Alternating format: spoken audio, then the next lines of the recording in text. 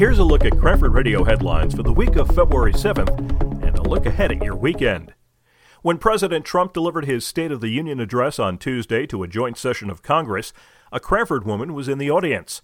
Haley Seals, a daughter of murdered Jersey City Detective Joe Seals, was the guest of Congressman Tom Malinowski.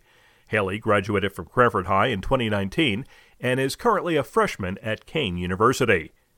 At Wednesday night's planning board meeting, a proposal was presented for a new building downtown on North Union Avenue to replace one that was burned down 15 years ago.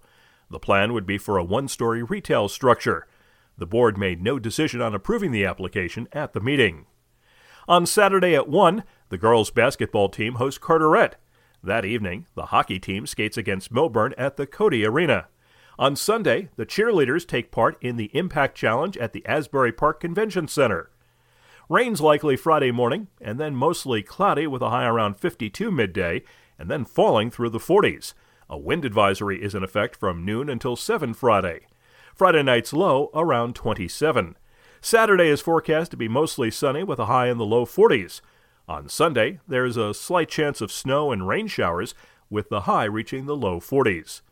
On Friday evening, you can support Project Graduation at the Adult Snowball Bash at the Kenilworth Veterans Center.